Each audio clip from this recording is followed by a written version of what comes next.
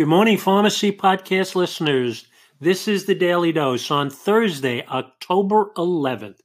I have a call out for my daughter, Emily, and my son-in-law, Aaron. Today is their 4th anniversary. And since that time, it's been a pleasure watching them grow together as a couple. And they recently had their first child, my 3rd grandchild. And we are so thrilled to have that bundle of joy in our life. So a call out to Emily and Aaron, and have a wonderful, wonderful anniversary. I was reading an article, excerpts of an article, per se, from a Kim Ankerbrook. Kim is a writer, and she has what I believe is a very, very clear and lucid perspective of how pharmacists have really kind of lost control of our profession, and really who is responsible for that. Well, it was not so long ago that pharmacists were respected. We were respected by the patients, and we were respected by our employees. But certain things started to happen that have kind of made lenient policies more apt to make it so that customers don't respect us. There's been a change in really the way things are handled at the retail pharmacy from when my dad was a pharmacist many years ago. That respect seems to be missing. And I don't know why we have to look any further than the goals of our chain store pharmacists who have been given patients the opportunity to really treat us with disrespect. You know, we are a practitioner, albeit we're not recognized as a healthcare provider. But just imagine if you went into your doctor one day and you just showed up without an appointment, and you just told them at the front desk that you wanted to be served by the doctor at that particular moment, and they had to drop everything to take care of it. Well, when you think about what happens in a pharmacy, that person comes in and they don't have an appointment, and they want to have everything done for them at that particular moment. They want it done, and they want it done now.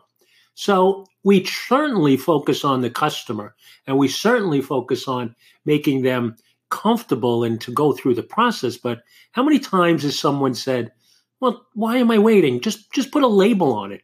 Well, you know, I didn't go to school just to put a label on something. But I think the pressures of retail pharmacy have put us into a situation where we used to be known as kind of that most accessible healthcare professional, but that's kind of a double-edged sword, because that title used to be a source of pride, indicating that we were friendlier, less intimidating, more down to earth. Well, now, when we come down to earth, it's because we're standing in the eye of a hurricane that's called retail pharmacy, and we're expected to do all the things that all of our bosses want us to do without the resources to do our jobs properly. Sometimes I go to Starbucks or Dunkin' Donuts, and there are people who are waiting patiently for their Starbucks mocha or their Dunkin' Donut. And they understand sometimes that it takes a little time to create their specialty drink. But those same people come into the retail pharmacy because they're upset that they have to wait 15 minutes for a prescription that has to be filled and counted and verified to make sure that the drug that we're giving them, unlike a hazelnut iced coffee, isn't going to kill them. Well, you know, we do get occasionally customers who really kind of are respectful. They drop off their prescription, then offer to come back at a later time, and we thank them for that. They'll call in their refills a couple of days before. They won't come in at the last minute to yell at you that why they're out of medication, like it's our fault that they didn't refill their prescription. Or they patiently wait for the pharmacist to come over and acknowledge them, and then maybe ask a question or prepare their prescription. But those customers, and I believe it's because of the retailers who've created the environment, those customers are few and far between.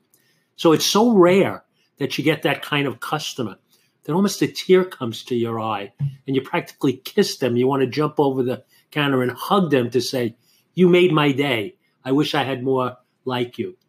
Well, these chains have set up these relationships, these adversarial relationships. I don't like the fact that when I was working in retail, sometimes I felt it was us against them.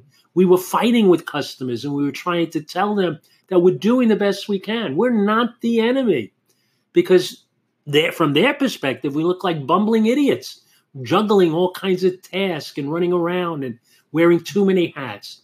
So when you think about a medical profession, the doctor doesn't greet you at the reception desk. He doesn't process your insurance.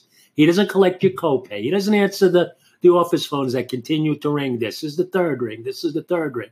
He doesn't gather all the materials for your flu shot. He doesn't clean up after it. He doesn't order supplies, order prescriptions, put them on the shelf, do annual inventories, manage the staff all by himself. No, of course not. But pharmacists have allowed the chains to take over our profession. And this is the unfortunate result. So the reason, in my opinion, and the opinion of this author, is that pharmacists has gone from the most trusted profession to all-out war of wills. And that between the chain store operators who we work for and our bigger problem in healthcare is that we've left healthcare to the hands of big corporations who look at the dollars and not the patients. This is Ken Sternfeld for the Daily Dose on October 11th, the anniversary of my younger daughter, Emily. Have a wonderful day.